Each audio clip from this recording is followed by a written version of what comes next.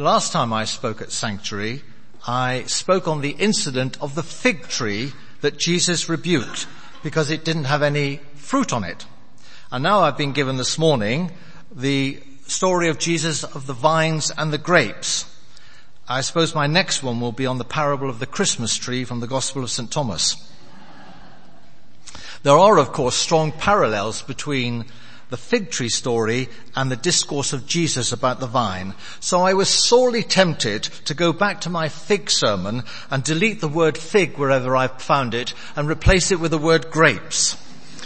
And then I wouldn't have had to prepare a new sermon. But then I remembered what a wonderful recall of the sermons that you hear that you all have. And so you would know right away that it was a repeat sermon were I to do it. So I've had to write a new one.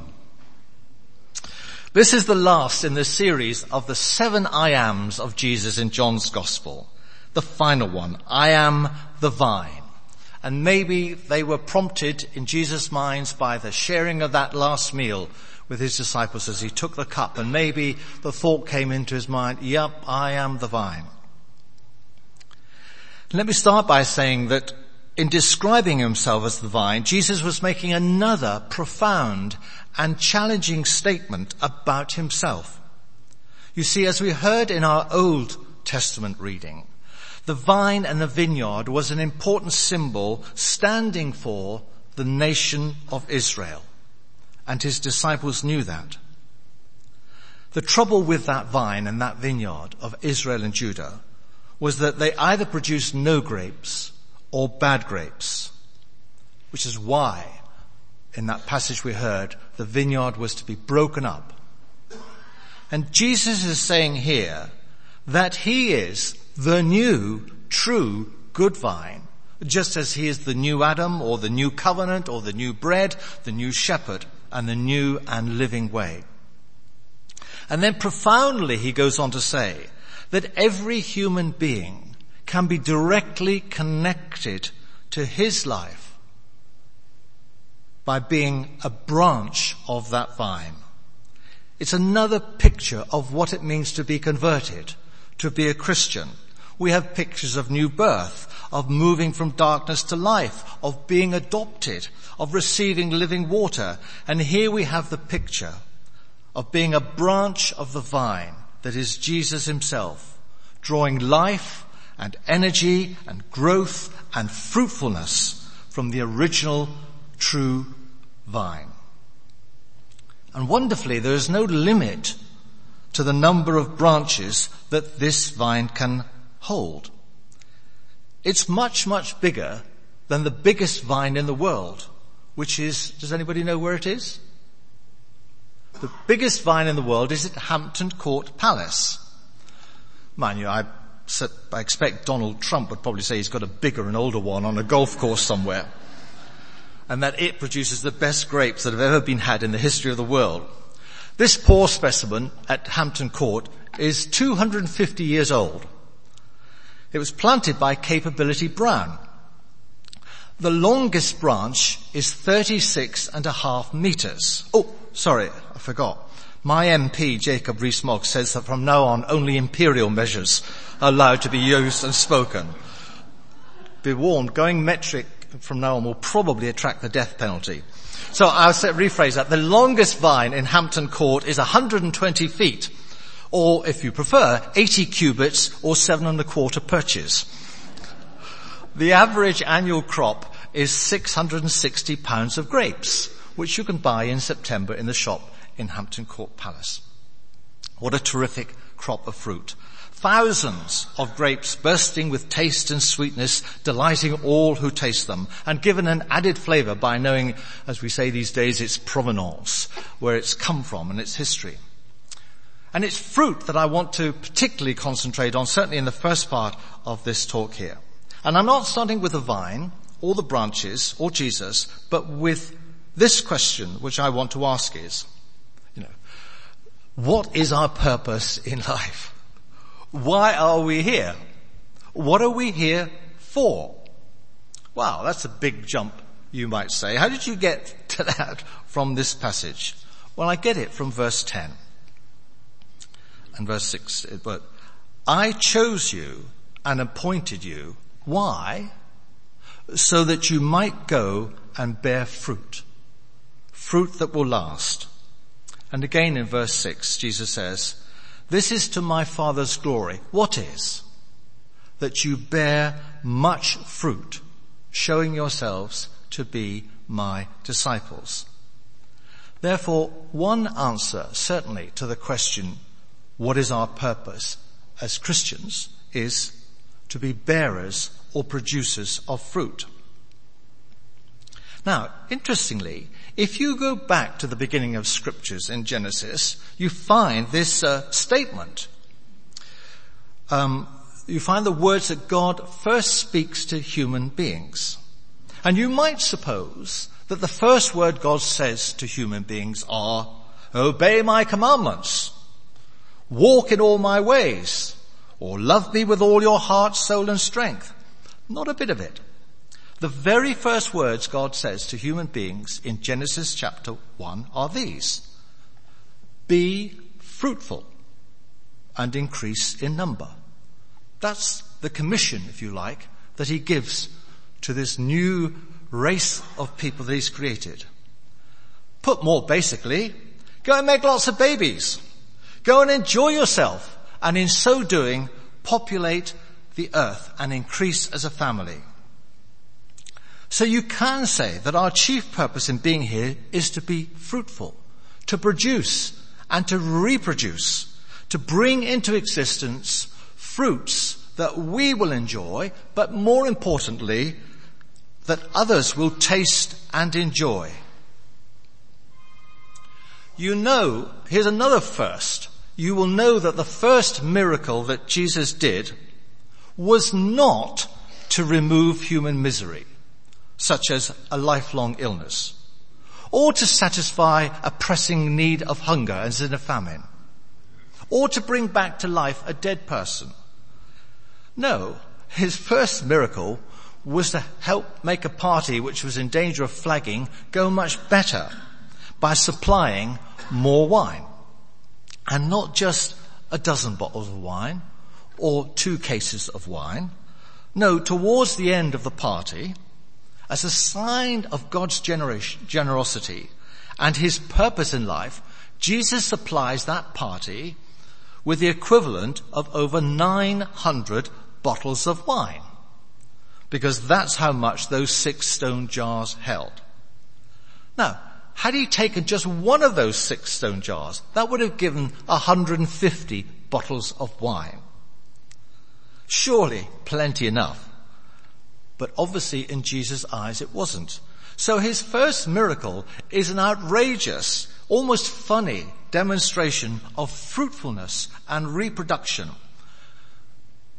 He didn't come to bring a kill-joy religion, but a bring-joy religion. And then St. Paul says to us in Romans 7, you belong to Christ. Why? In order that you might bear fruit for God. And one of his prayers for the Colossian Christians was that God would fill them with the knowledge of his will, so that they might live a life worthy of the Lord, please him in every way, bearing fruit in every good work. Bearing fruit in every good work is a key purpose of Christians, if not the key purpose of Christians. So, we're to be fruit producers, fruit bearers. Okay, my second question is, what is meant by fruit? What does fruit stand for? Clearly, we're not supposed to stand with our arms outstretched and wait for bunches of grapes to miraculously appear at our fingertips. Although I expect somewhere in the world you can find Christians who believe that's what we're supposed to do, along with handling poisonous snakes and things like that. I think there are 2 answers that we can say what is meant by fruit.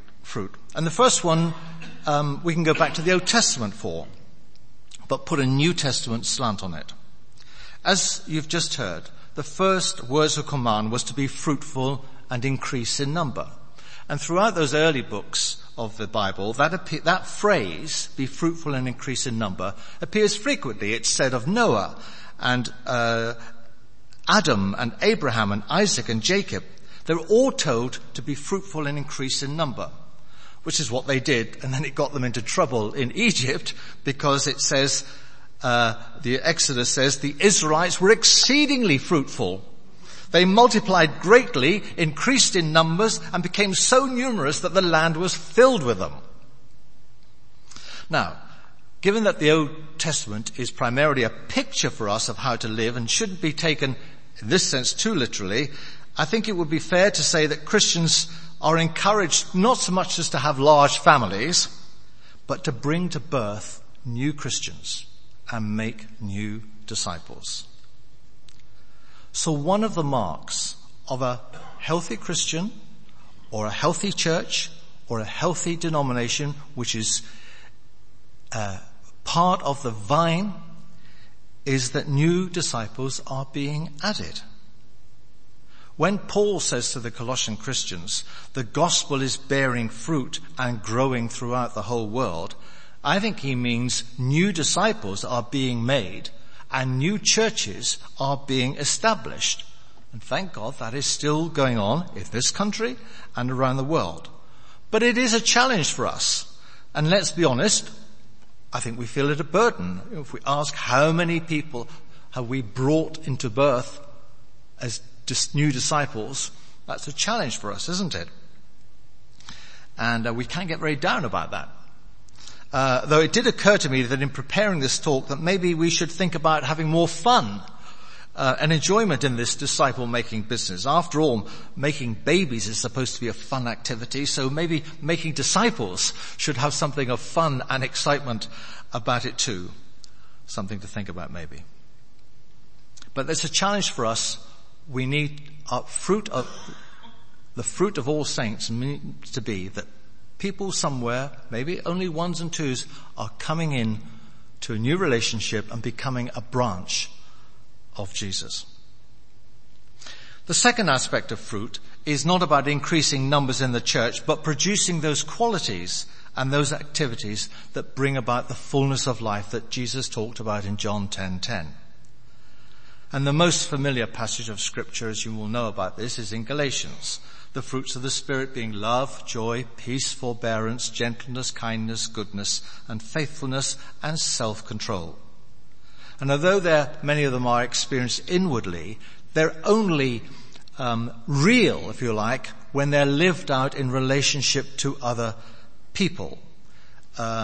I suppose you can be kind to yourself. Well, indeed you can. But kindness is meant to be expressed towards other people, isn't it? And peace can be inner peace, but it also can be making peace and sharing peace with others. So those fruits of the Spirit are meant to be lived out as kindness to others, putting up with difficult people, learning self-control when you want to throttle somebody, being faithful in relationships as well as faithful to God. And beyond that, the fruits that God wants to see produced by His church include things like an end to slavery, an end to exploitation, an end to a life of crime, an end to lives blighted by drugs or poverty or lack of education or abusive systems. And thank God very often Christians have been at the forefront of that kind of fruit work. I don't know if you caught it on the BBC News website this week. There was an interesting item called Choosing Between God and the Gang. And it was a little video piece about the story of a small church in El Salvador, which was basically a church for former gang members in a town which was absolutely dominated by, controlled by gangs. The pastor, covered in tattoos, was an ex-gang member. And on the piece he says he couldn't tell you how many people he had actually killed because he'd lost count. But now he's a born-again Christian, a branch of Christ. And his work now is to work with gang members recently released from prison to bring them into new life. The pastor says, I'm a walking testimony of God's power to change people. It's still on the BBC website, Google El Salvador. That's fruit-producing work amongst some of the toughest and, humanly speaking, ugliest people there are. Then thirdly, how are we to produce this fruit, this abundance of fruit that will benefit the world and resound to God's glory? Well, there are two answers to this. The first one is, no branch can bear fruit by itself. It must remain in the vine. And neither can you bear fruit unless you remain in me. 11 times in 15 verses, the word abide or remain appears in this passage. As branches are connected to the main trunk of the vine, so Christians are connected to Jesus, drawing that life and power and inspiration from him. And the Greek word that is used here has two ideas. Firstly, it has the idea of taking up residence in someone's house. So, the two disciples on the road to Emmaus pressed that stranger to abide with them. Come and stay in our house. And the people of the village that the Samaritan women belonged to, when they heard the conversation, they pressed Jesus to abide with them. Come and stay with us. Which is why this word is usually translated in the older versions by abide. You must abide in me. In our version, it's remain. And the second idea of remaining is, this is not a fleeting visit. This is not a pop in on a Sunday for half an hour to say hello and pop out again. This is about going on, continuing to be connected to, living in the life of Jesus. It is for the long term. It is not about fleeting visits. But you know, Jesus also talks about not only us being in him, but him being in us. It's a kind of a total overlap. So he says, I need to remain in you and you need to remain in me. Just as in that famous verse in Revelation, I stand at the door and knock. If anyone will open, I will come in and sit down and eat with him. So it is true that without Jesus, without being connected to him, we can produce little or no fruit. But it's also true that for the most part, God chooses to produce fruit through his branches, through Christians. There is a saying that goes like this: by himself, God won't. By ourselves, we can't. But together with God, we can.